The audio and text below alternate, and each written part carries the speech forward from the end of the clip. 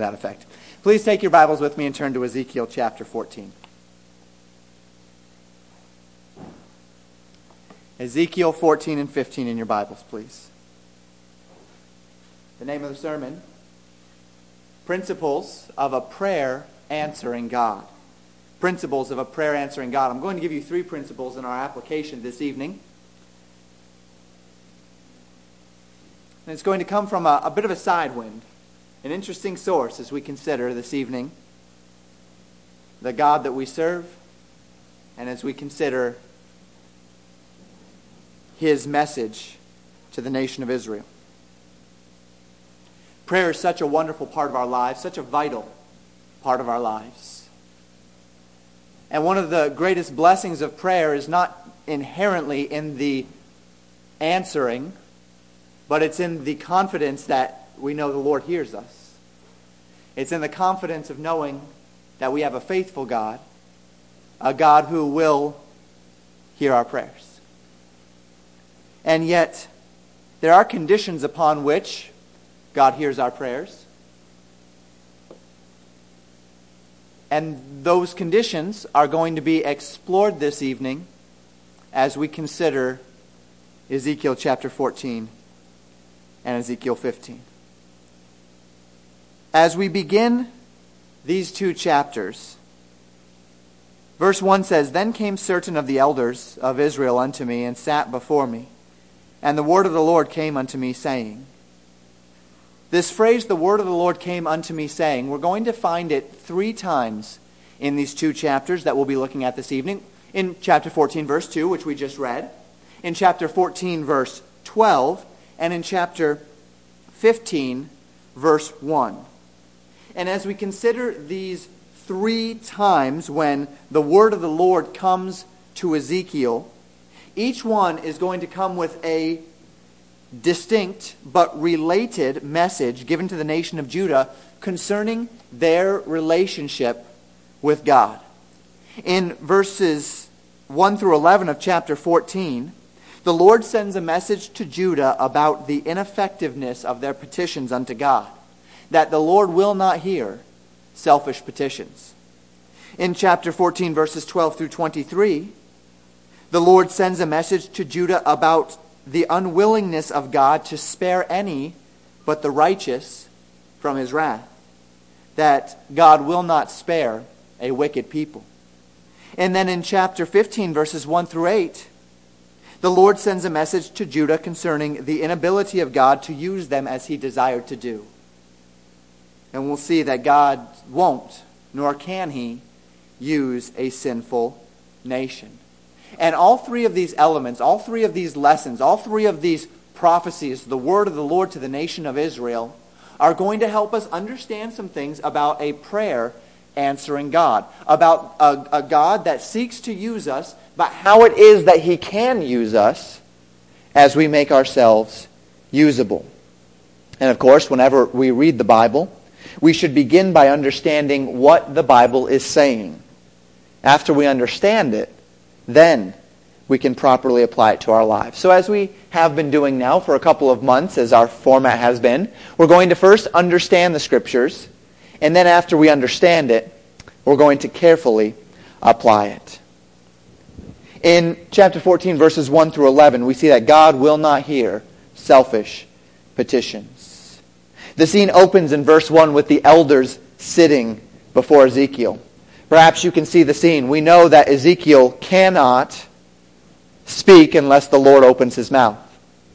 This is not the first time the elders have sat before Ezekiel seeking answers.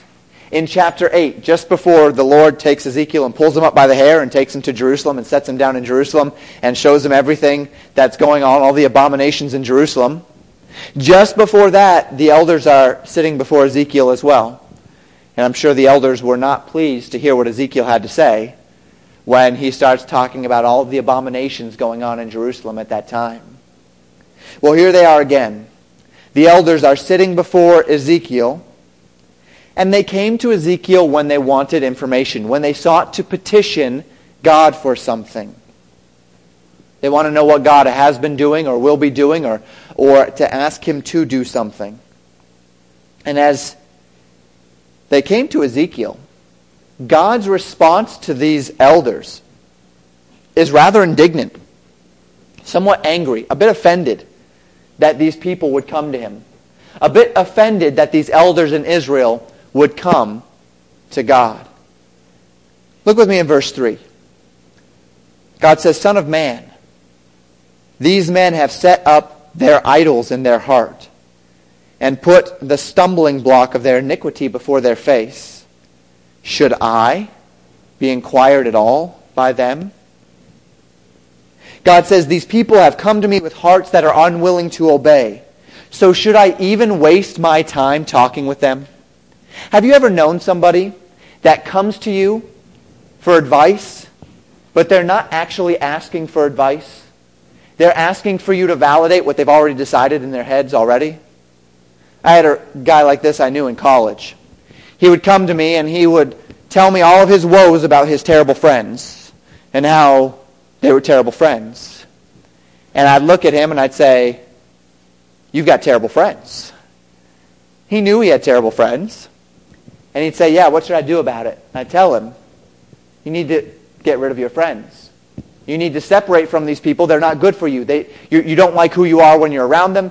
They don't lead you unto God. They lead you into mischief. They lead you into trouble. They lead you into drama. This is not what you want. He'd say, yeah, you're right. And I'd say, oh, good. I'm glad to hear it.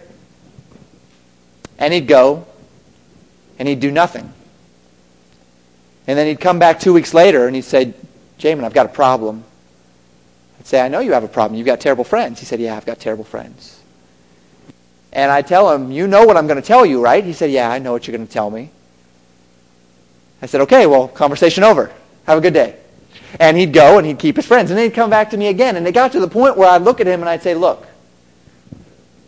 you're wasting your time. I'm wasting my time. You're coming to me trying to get me to tell you that your friends are okay. And I'm never going to tell you that your friends are okay. You're not changing your mind. I'm not changing your mind. So why are we even having this conversation? That's a little bit like what God was doing here. The elders were coming to Ezekiel, and they were saying, we need to hear from the Lord. And God is looking at these elders' hearts, and they have absolutely no desire. They're not even willing to obey what God would say. They have no desire. All they want to hear is what they want to hear. And they want Ezekiel to tell them what they want to hear so that they can feel good about doing what they want to do instead of what God wants them to do. Ezekiel's not going to say what they want to hear. And so God says, should I even be inquired of them? The question is, why did they even ask in the first place? Why do they keep coming back? They're not coming back and asking the same question because they want you to give them the same answer. They're coming back to ask the question again and again and again, expecting that one of these times Ezekiel might just say, yeah, you're doing just fine, Israel. But they didn't hear that. And characteristically, if you look back in the history of Israel, what did Israel do when they didn't hear what they wanted to hear from the prophet of God? They found someone that told them what they wanted to hear, right? They went and they found a prophet who was willing to say whatever they wanted to hear. And they convinced themselves that they were doing what God wanted them to do. So they start with Ezekiel, a man who truly does know God, seek God, love God. And they don't like his message, so they move on to the false prophets, anyone who would confirm their sinful hearts. Last week we talked about that warning against the false prophets and against the false prophetesses, the ones that prophesied out of their own hearts and according to their own spirits. Those are the ones who they sought. Ezekiel, nope, he's not going to tell us what we want to hear, so let's go to those false ones. They'll tell us what we want to hear every time. And so God says, should I even take the time to listen to them if they're just going to ignore me anyway? And why? Why was it that they would ignore him? We see it mentioned 3 times in this passage. In verse 3, in verse 4, and verse 7. The men have set up their idols in their hearts. They have put the stumbling block of their iniquity before their face. They are pursuing the idols of their own hearts at the expense of obedience to the Word of God. So it is not that God didn't want to be their God. It's not that God didn't want to hear them. It's not that God didn't want to answer the petitions of their hearts. It's that their own sinful hearts had been hardened so much to the message of God that they would not listen to God, and God wasn't going to waste his time on them any longer. But you know, our God is ever merciful. Our God is exceedingly patient. And so he tells them in verse 6, take a look at it with me. Thus saith the Lord God, repent, and turn yourselves from your idols, and turn away your faces from all your abominations. He is still telling them, even when they come to him and they're not willing to listen, he says, here's the message for you, repent. If you would prepare your heart to seek me, then you would indeed find me. God calls them, this word repent in the original Hebrew literally has the idea of turning back toward a previous disposition or toward a previous point. God asks them to stop going in the direction they're going and to turn around and start going toward him. And if they would turn around and start going toward him, they would reject the idolatry that they've built up in their hearts. If they'd seek the Lord with a genuine heart, he would listen. But you see, God won't hear selfish petitions. God doesn't listen to the person who comes seeking their own gain and their own benefit. That's not the God we serve. That's not what prayer is about. Principle of a prayer answering God. In verses 12 through 23 of chapter 14, we see secondly that God won't spare wicked people. God won't spare wicked people. God highlights in these verses not just the hearts of the people as they come to him, but the actions of the people that are in the land. Now, they are by the river Kibar. Ezekiel and these elders, they are near Babylon, and many, many, many hundreds of miles away in Jerusalem, bad things are happening there as well. People are still wicked. The people are still doing wrong. And in these verses, God promises 4 different judgments upon the land of Israel. In verse 13, he promises famine. In verse 15, he promises that wild beasts would overrun the land. In verse 17, he promises war. And in verse 19, he promises pestilence. This is not a very nice list of promises. You see all those books all the time that you can get in the Christian bookstore, the promises of God for you, and there are a lot of good promises for Christians. But this would not have been in the Jewish Christian bookstore, the promises of God for you. Jewish Christian bookstore, probably not quite what I was going for with that. But the Jewish bookstore would not have had God's promises for you and had Ezekiel 14 in that list. Because this was not a very comforting group of promises. But what's most significant is the sure declaration that every man who has trespassed against God, every man whose heart is against God, would find a piece of these judgments. God has promised there's a remnant in the land. We'll look at that. He's promised that there is indeed a group of people in the land who love the Lord, who are righteous before him, who are serving the Lord out of a right heart. But he says, everyone who's not, you're going to find your piece of this judgment. And the way God expresses the surety of these consequences is about as strong as you could possibly imagine. In verse 14, 16, 18, and 20, we see this strong conditional statement. Though these 3 men, Noah, Daniel, and Job, were in it, that would be the city, they should deliver but their own souls by their righteousness. Throughout Israel's history, righteous men have always stood in the gap between God and the transgressors in the land. We mentioned several weeks ago now that the only man that is actually physically mentioned to be a man that stood in the gap is the man Moses. However, we see several other men in Scripture who did indeed stand in the gap between God and the wicked world. While each man would still be judged for their own heart on Judgment Day, yet oftentimes the righteous actions of a man in Israel would stay the hand of God's wrath against the entire nation. We see such an example in Numbers chapter 25. Remember the story of Phinehas? Phinehas, the son of Aaron. This is just after Balaam had sought to curse Israel and could not. And the Scriptures tell us that the doctrine of Balaam entered into the camp whereby the Moabites took their women and they sought to destroy the men of Israel morally.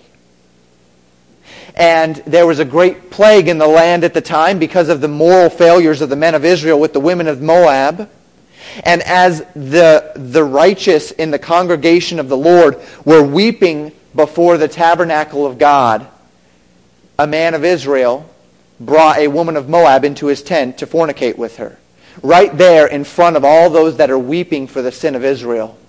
And the Scriptures tell us in Numbers chapter 25, verse 11, or prior to verse 11, verse 11 we'll get to in just a moment, but the Scriptures tell us in Numbers 25 that Phinehas was so angry, so filled with righteous indignation against this man for his sin, that he took a javelin and he thrust them both through and he killed them both. And God said this in verse 11 of Numbers 25. Phinehas, the son of Eleazar, the son of Aaron the priest, hath turned my wrath away from the children of Israel, while he was zealous for my sake among them, that I consume not the children of Israel in my jealousy. That this man, because of his zeal for the Lord, pleased the Lord so much that it actually turned the anger of the Lord away from the entire nation. This was Phinehas. Now imagine men like Noah, Daniel, and Job. Some of the greatest men in history as far as their relationship with God. Noah, a man who found grace in the eyes of the Lord when the entire world had turned to wickedness. Noah, a man that loved the Lord and whom the Lord loved so much that God had determined that the entire future of the human race would go through his posterity. Daniel. We hardly even need to mention all of the ways in which God loved Daniel and how God was so good to Daniel. In his younger years, preserving him, making him a great man in the kingdom of Babylon. As the kingdom transitioned from Babylon to Persia, Daniel survived that transition only to be cast into the lion's den because of a foolish law by an impetuous king, only to be protected from that lion's den. Daniel, the man who was given by God, because of the favor that God had for him, insights into prophecy that no other man in history has ever been given. And Job. We've spent many months learning about Job. A man who God said is perfect in his generation, that there is none like Job upon the earth. A man who was perfect and upright, who feared the Lord and eschewed or rejected evil. A man whom the Lord was so confident in his character that God allowed Satan to go down and take everything from him but his life. And yet in all those things, Job never cursed God or charged him foolishly. And for all that, Job became a great blessed man for his loyalty to Jehovah God.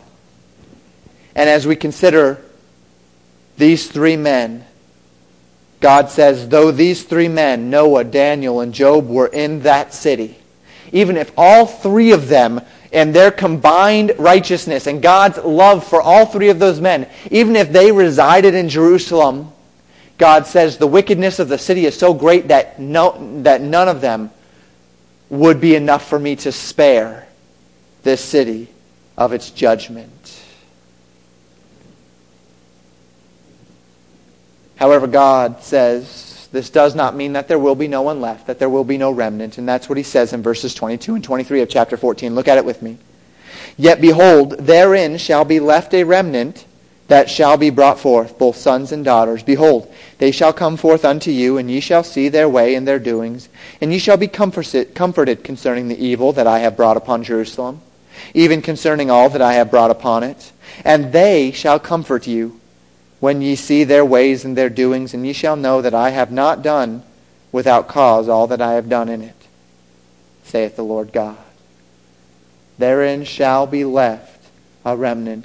There are some who will live through the terrible judgment to come, and these will give hope for Israel of a future. See, there's always hope with God. We've seen it week in and week out in Ezekiel, haven't we? That there's always hope with God. So, verses 1 through 11, God will not hear selfish petitions. In verses 12 through 23, God will not spare a wicked people. Finally, in chapter 15, verses 1 through 8, God will not use a sinful nation. God will not use a sinful nation. The final word, which we consider, is here in these 8 verses in chapter 15.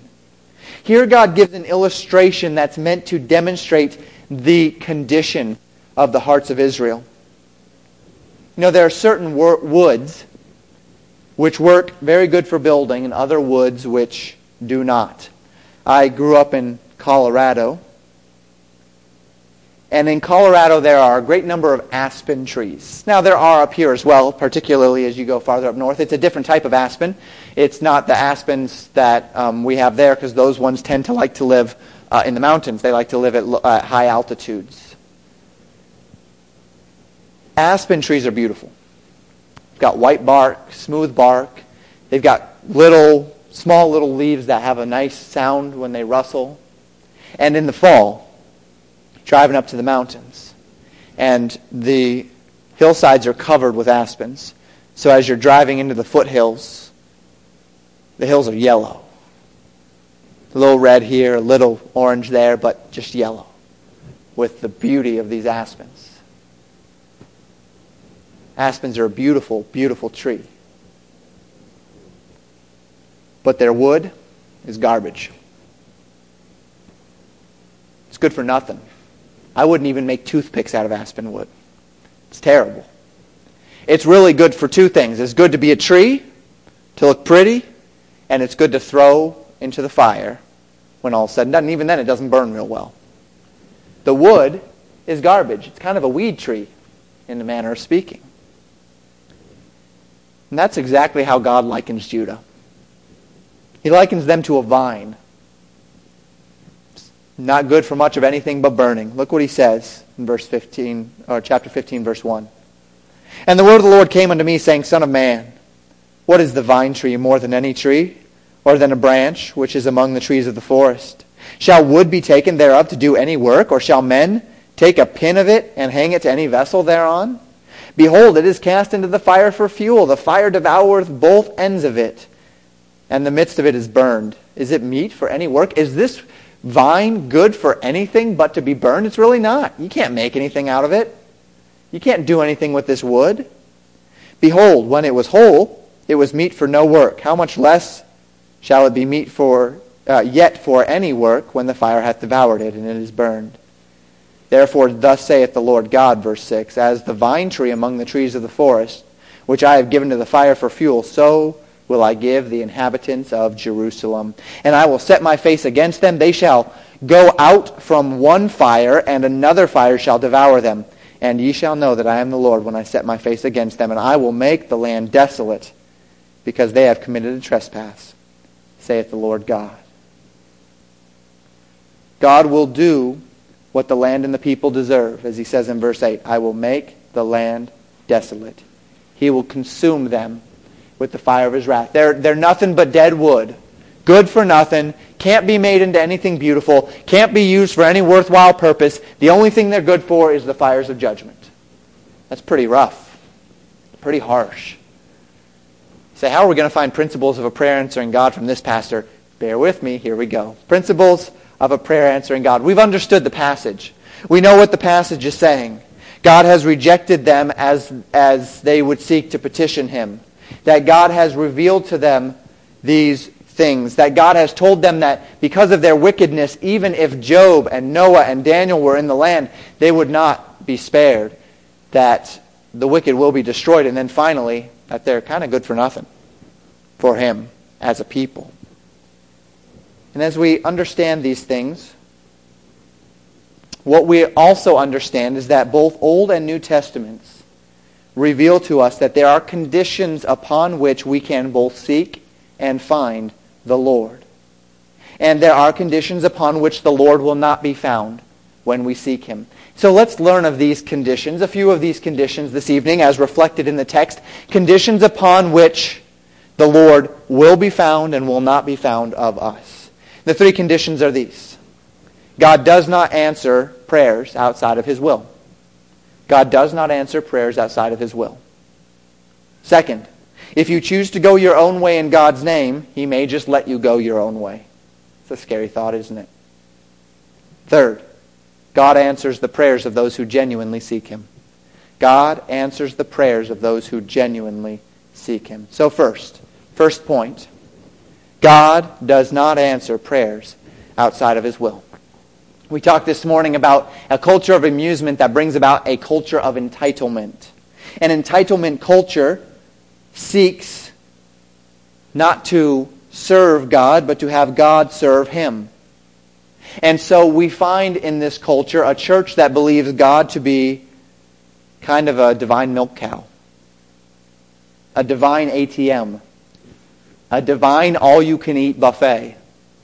You go to God, you ask for it, it pops out, you're good to go until you need him again, right? That's how an ATM works. I don't need money today, I'm not going to go to the ATM. I do need money tomorrow, I'm going to go. A lot of people see God as that way. It's kind of that lucky rabbit's foot. Jehovah is a father to the believer, and he treats believers like a child. If my daughter were to come up to me and say, "Cookie, please," which I've heard before, "Cookie, please," there are many things as a father I would take into consideration when she asks that question. How close is it to dinner time? Is it going to spoil her dinner? How obedient has she been lately? Is she worthy of a cookie? How many cookies has she had today? It's a good question, right? How many cookies has she had today? See, all of these elements I'll consider as to whether or not I will or whether I will not give her a cookie. But let me tell you one thing that doesn't go into my mind. Whether or not I want to bless my daughter. That never enters my mind. I don't sit there and she says, "Cookie, please," and I say, do I want to make you happy today or do I want to make you miserable? Do I want to bless you or do I want to just make you walk away feeling like you can't please Dad today? That Dad just, it doesn't matter what you ask. You could ask for asparagus and he's going to say, "No, get out of here." That's never entered my mind. I always want to bless my daughter. But you know, sometimes doing what's best for her is not always doing what she wants. I want my child to be happy. I want my child to know my love for her in physical ways. But it may not be that giving her a cookie is the way I can best express my love for her. Maybe she's had enough cookies and giving her another would make her sick. Maybe I would be glad to give her a cookie, but she needs to clean her room first. Maybe she hasn't been obedient, and rewarding her would not benefit her. It would actually be a detriment to her growth of character if I'm rewarding her for her doing things that are wrong. And so in my love for her, in my desire to bless her, I want to do what's best for her. Sometimes that may be allowing her to have a cookie, as she's asked. Sometimes it's not. You know, God's like this with us. When you petition God for something, I'm sure there are many things that God considers from a human perspective. But one of the things he does not consider, one of the things that never enters his mind is whether or not he wants to bless his children. Whether or not he wants to bless you. Maybe what we're asking for is not really in our best interests. Maybe what we're asking for is contrary to his revealed will. Maybe what we're asking for is not really what we think it is. Maybe what we're asking for cannot be had until we've done something else first. God doesn't just deny us things for the pleasure of saying no to his child. God loves us. As God called upon Israel to obey him through giving in Malachi chapter 3, he told them this in verse 10. "Bring ye all the tithes into the storehouse, that there may be meat in mine house, and prove me now herewith, saith the Lord of hosts, if I will not open you the windows of heaven, and pour you out a blessing, that there shall not be room enough to receive it." God tells the nation that he longs to bless them beyond what they could possibly imagine, if only they would do what he wants them to do first. If you will only do what I've asked you to do, I long to give you every blessing. Consider also James chapter 4, verses 1 through 3. James asks a question. From whence come wars and fightings among you? Among you meaning among brethren, by the way. This is not a verse to nations. This is a verse to the church. From whence cometh wars and fightings among you? Come they not hence even of your lusts that war in your members? Ye lust and have not, ye kill and desire to have and cannot obtain. Ye fight and war, but yet ye have not, because ye ask not. Ye ask and receive not, because ye ask amiss, that ye may consume it upon your lusts. God doesn't regard the petitions of those who do not regard Him. God is not going to be influenced by the man whose heart is utterly unwilling to conform himself to God's Word. Ye ask and receive not, because ye ask amiss. I could be on my knees every day asking God to let me find $1 million check sitting around that I could then cash and have money to build a church for us and have money to provide for my family. Have you ever done the math on $1 million? I mean, you look at these sportsmen's contracts, and they're getting paid $1 million to play a 3 or 4 hour game. If you were to earn $40,000 a year for 40 years, you'd make like $1.3 million in your 40 years before taxes. $1 million is a lot of money. And so I could ask God, would you just give me $1 million? Why isn't God doing this? I'd use it for His blessing. I'd use it for His benefit. I'd use it for His favor. But could you see how that might be asking amiss? Can you see how that $1 million might just destroy you, your faith, your reliance on God, the ability of God to do things in a wonderful way without you rolling in cash? This was the very problem of Ezekiel 14. These men had come to Ezekiel to inquire of the Lord, but their hearts were already set in their ways. They simply wanted validation of their wickedness. They didn't come to align themselves with God, which is what prayer is. They came to milk the God cow. God doesn't like that. Never has. Never will. This is not a true petition for wisdom. It's a selfish people seeking God's stamp of approval upon their sin. And my question to you in this first point is, how often do we do the same thing? We ask God to teach us how to love our estranged family members or our wicked neighbors or whatever the case may be. But in our hearts we draw the line at opening up communications or praying for their blessing or giving them money when they ask for it. And so we're not actually going to ask God for Him to guide. We are telling God that we want Him to solve our problem without Him changing us. We want God to give us a love for someone, but we're not willing to love them. What's God supposed to do with that? We ask God to help us forgive that person, but we don't do anything in our hearts or in our minds or in our actions to reflect forgiveness. What's God supposed to do with that? How's God supposed to do something in us when we're resisting His will at every turn? We ask God to grow the church, to make it a godly example of Christ in Buffalo. We ask this all the time, or at least I do, and you hear it. So I'm assuming if you're praying with me on Sunday mornings, you're praying it too. But if in our hearts we're not willing to tell others about Christ, then what's God supposed to do with that? How is God supposed to answer our prayer? If we're asking God to do something, but in our hearts we're not willing to be changed into what He wants us to be so that He can do it through us.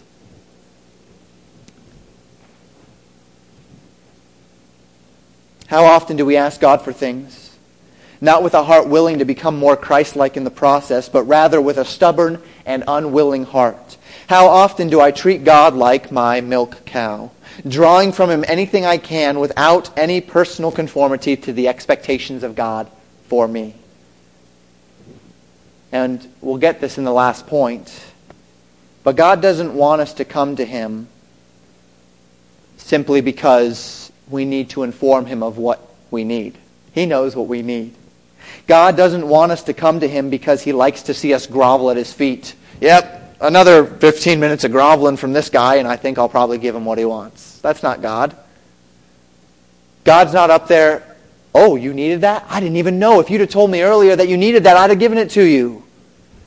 This is not the God that we serve.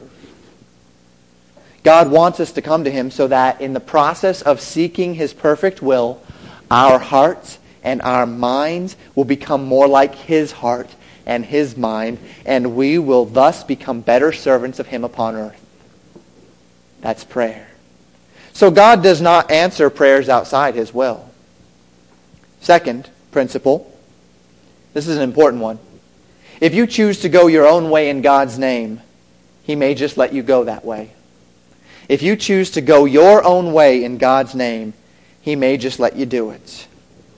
This is the warning that we must add to this reality of how we petition God.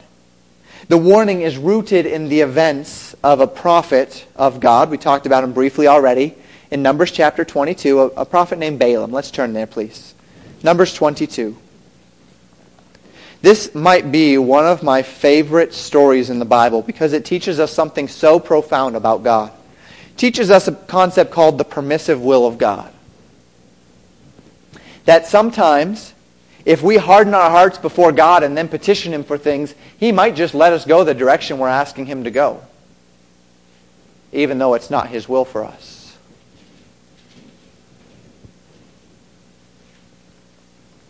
Balak is the king of Moab. He's afraid of the children of Israel. He's afraid they're going to destroy him.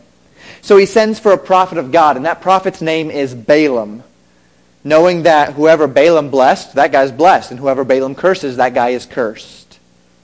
In verses 5 and 6 of Numbers 22, he asks Balaam to come and to curse this people Israel. Balaam asks them to wait while he inquires of the Lord.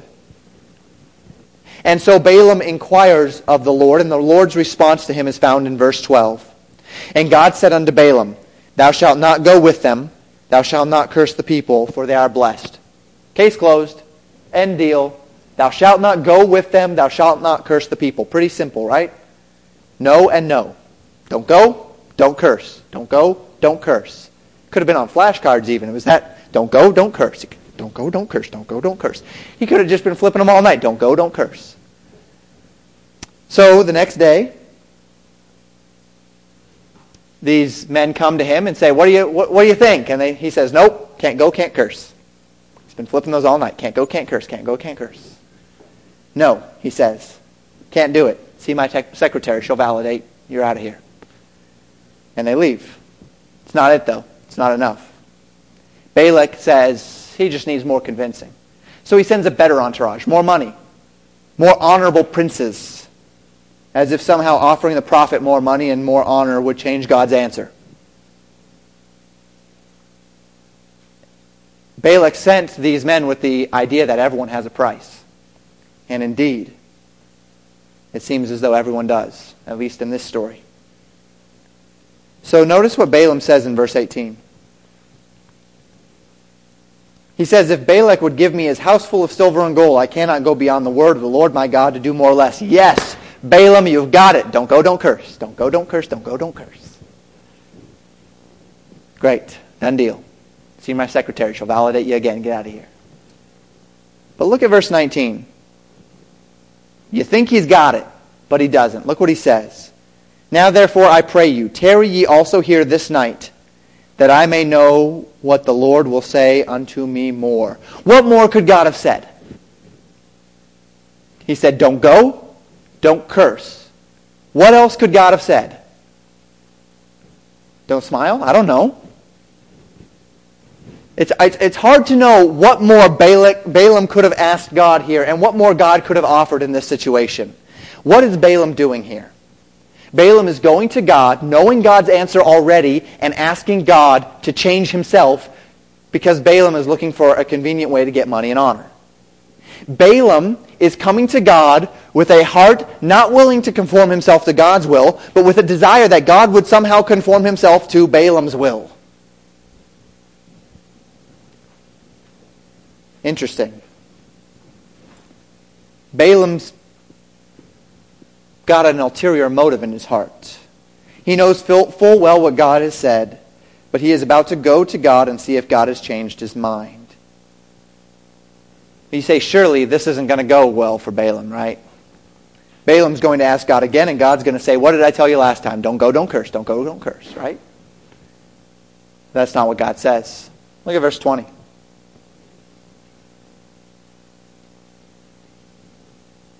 And God came unto Balaam at night and said unto him, if the men come to call thee, rise up and go with them. But yet the word which I shall say unto thee, that shalt thou do. I'm sorry, verse 19 is up here again. I think I have 2 slides with verse 19 and I don't have verse 20, but you're reading it in your Bibles anyway. So God is allowing Balaam to go.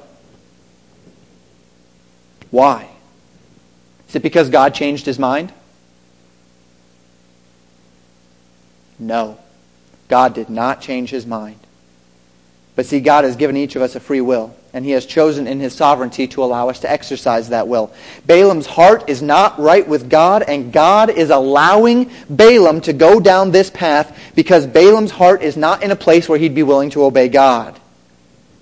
This will happen several times more in Balaam's adventure to Moab. The angel of the Lord will stand before his donkey as he's walking down the road, and his donkey will turn aside because the angel of the Lord was about ready to kill Balaam, and he'll crush Balaam's foot. And Balaam will smack the donkey. And then they'll be going again, and donkey will turn aside, and Balaam will smack the donkey. And the third time it happens, the donkey's mouth is opened by the Lord, and the donkey says, hey, stop hitting me. I've been saving your life here. If we'd have kept going, you'd have been killed by the angel of the Lord. And then Balaam sees the angel of the Lord and he says, oh, the angel of the Lord was about ready to kill me for going to Moab. Should I turn around, God? What a silly question, right? Don't go, don't curse. Don't go, don't curse. Don't go, don't curse. He's going. What do you think God's thinking? Yeah, not a good thing. Don't go, don't curse. And here Balaam is. Oh, okay, you almost killed me 3 times. If the donkey hadn't turned out of the way, you would have killed me. Now the donkey's talking to me. And should I turn around? He says, God, and God again. His heart is so unwilling to obey that God says, no, go.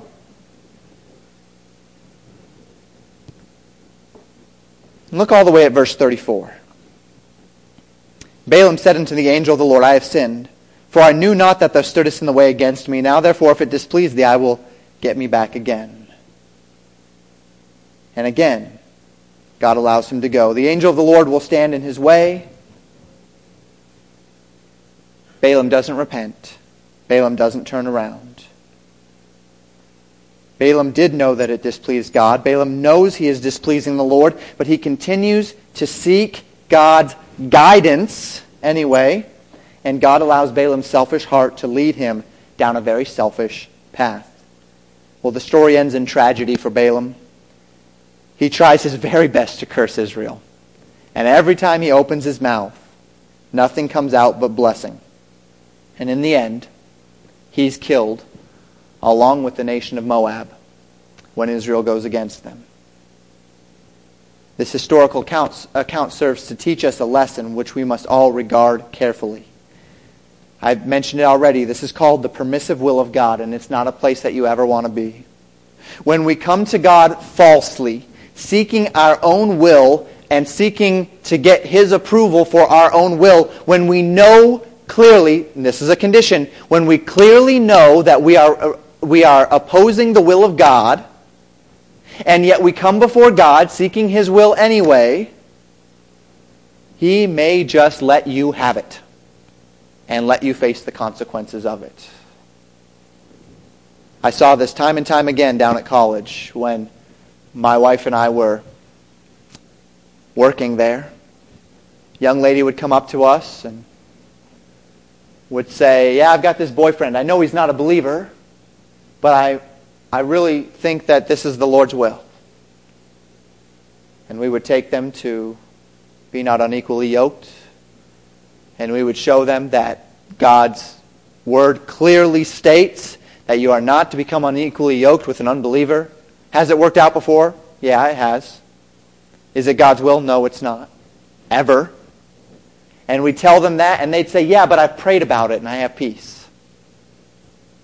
God will never, ever, ever contradict His word and His will to give you what you want. Ever. God does not answer prayers outside of His will. If you choose to go your own way in God's name, God may just let you do it, and that's a dangerous and unhappy place to be. Third and finally, God answers the prayers of those that genuinely seek Him. This is the good point. This is the encouraging point, that God answers the prayers of those that genuinely seek Him. The promise of answered prayers are found throughout the teachings of our Lord, and particularly in the book of John. John 14, verses 13 and 14 say this, "And whatsoever ye shall ask in my name, that will I do, that the Father may be glorified in the Son. If ye shall ask anything in my name, I will do it." We talk regularly about what it means to pray in the name of Jesus. It's not using His name. In fact, oftentimes when we end our prayers, we say in Jesus' name, amen. But because we say in Jesus' name, amen, that does not mean that we're praying in His name. When we pray in God's name, it means that we are coming to God through Christ. That we are aligning ourselves with everything that Jesus Christ is. His person, His character, and His work. And as we align ourselves with His name, we are coming to God in His name. We are praying in Jesus' name. That's what it means to pray in Jesus' name. It's the exact same thing that it means when we say, "Whosoever shall believe on the name of the Lord shall be saved." To believe on His name is not to believe that Jesus is His name. It's to believe that He is, and it is to align ourselves with His person and His character and His work. And as we align ourselves with Jesus Christ, we are believing on His name and we are saved. And so the condition is that if we pray and ask in His name, aligned with Him, He will give it to us. When is it that we are promised to have what we ask? When what we ask is conformed to the revealed will of God. Now, does that mean that we know always what to ask? No. Does that mean that we always know what we're even asking for? No. It doesn't mean we have to know His will before we ask for His will. But what it means is, to the degree that we do know His will, we need to conform ourselves to it. To the degree that God has revealed Himself to us, we should not go to Him asking Him for things that are contrary to it. We should go to Him aligned with Him. John 15:7. "If ye abide in me, and my words abide in you, ye shall ask what ye will, and it shall be done unto you." A strong conditional statement here. If ye abide in me, and my words abide in you, then it shall be done unto you as you ask. The answers to prayer are conditional upon the degree to which we are seeking conformity to the expectations of God. John 16:23. "And in that day ye shall ask me nothing. Verily, verily, I say unto you, whatsoever ye shall ask the Father in my name, He will give it you." And then finally, 1 John 5:14. And this is the confidence that we have in Him, that if we ask anything according to His will, He heareth us. God hears us when we ask according to His will. And as I've mentioned, let me just assure you, this does not mean that we have to know God's will. When we're seeking God's will in prayer, it doesn't mean that we have to know God's will while we're seeking God's will. I'm seeking God's will as far as a job for myself, or I'm seeking God's will as far as the next step in my education, and I need to know what God's will is for the next step in my education before I ask. That's not what God's saying here. I'm praying to find God's will, but as I'm praying to find God's will, everything that I know I ought to be for Him, I ought to be doing as I'm seeking the next step. As I'm seeking to know what to do tomorrow, I ought to be conformed to what I know to do today. That's what it means. And so Psalm 37 verses 3 and 4 tell us this. "Trust in the Lord and do good. so shalt thou dwell in the land, and verily thou shalt be fed. Delight thyself also in the Lord, and he shall give thee the desires of thine heart. These two verses are a beautiful lesson in prayer, but one which we must fully understand in order to fully appreciate. The psalmist is saying here that by trusting in the Lord and delighting in the Lord, we will have the desires of our heart.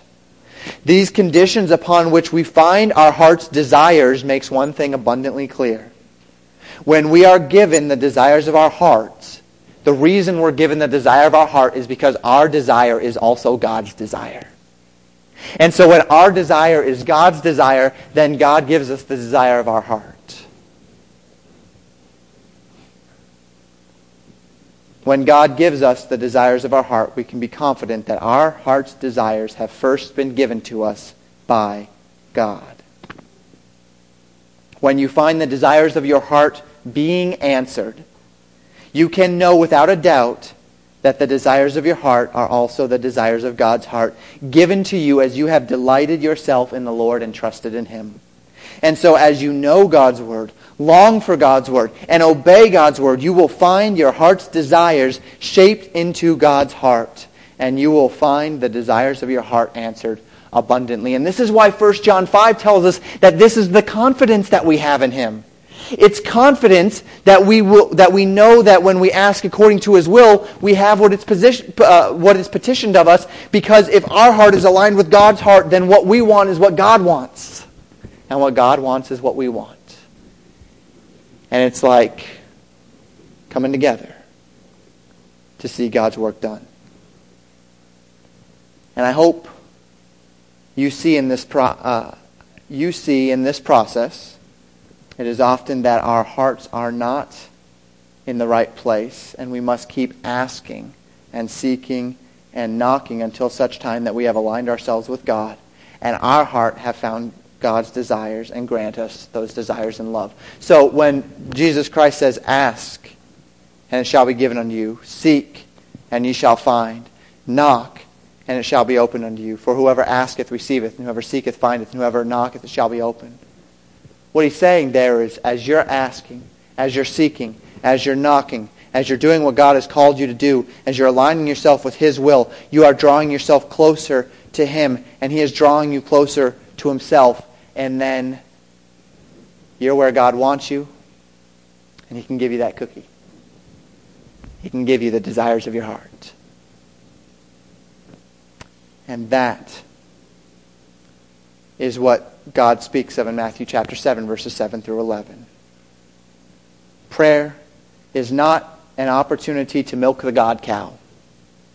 It's an opportunity to place our needs and our desires before a loving God who will without fail provide for us, all the while growing our willing hearts into exactly what He desires us to be for Him. And such was Judah's problem as we come back to Ezekiel 14 and 15. These elders came to God not to lovingly petition their father as the natural outworking of their delight in Him and trust in Him. Rather, these men were coming like Balaam, confirmed in their sinful hearts, looking for God to somehow place His stamp of approval upon their own wicked desires. And God tells them He won't play their game. And He doesn't play it now either. So how about you this evening? Have you been asking God amiss? Have you found yourself to be the kind that would seek to manipulate God into giving to you according to your own lusts? Have you been walking down a path of your own choosing and somehow convincing yourself, like Balaam, that you have God's blessing even though you know it's against God's will? Or do you come to God with a heart of genuine love, not always knowing God's will, but always seeking and knocking to find God's will, so that when you do know it and when you do find it, you may rejoice with God, not only that He has answered your prayer, but that He has made us more like His Son, Jesus Christ. 3 principles of a prayer answering God. God does not answer prayers outside His will. If you choose to go your own way in God's name, He may just let you do it. And then third and finally, God answers the prayers of those who genuinely seek Him. This is not intended to make you fear prayer, to make prayer more difficult. In fact, it's intended to make prayer easier.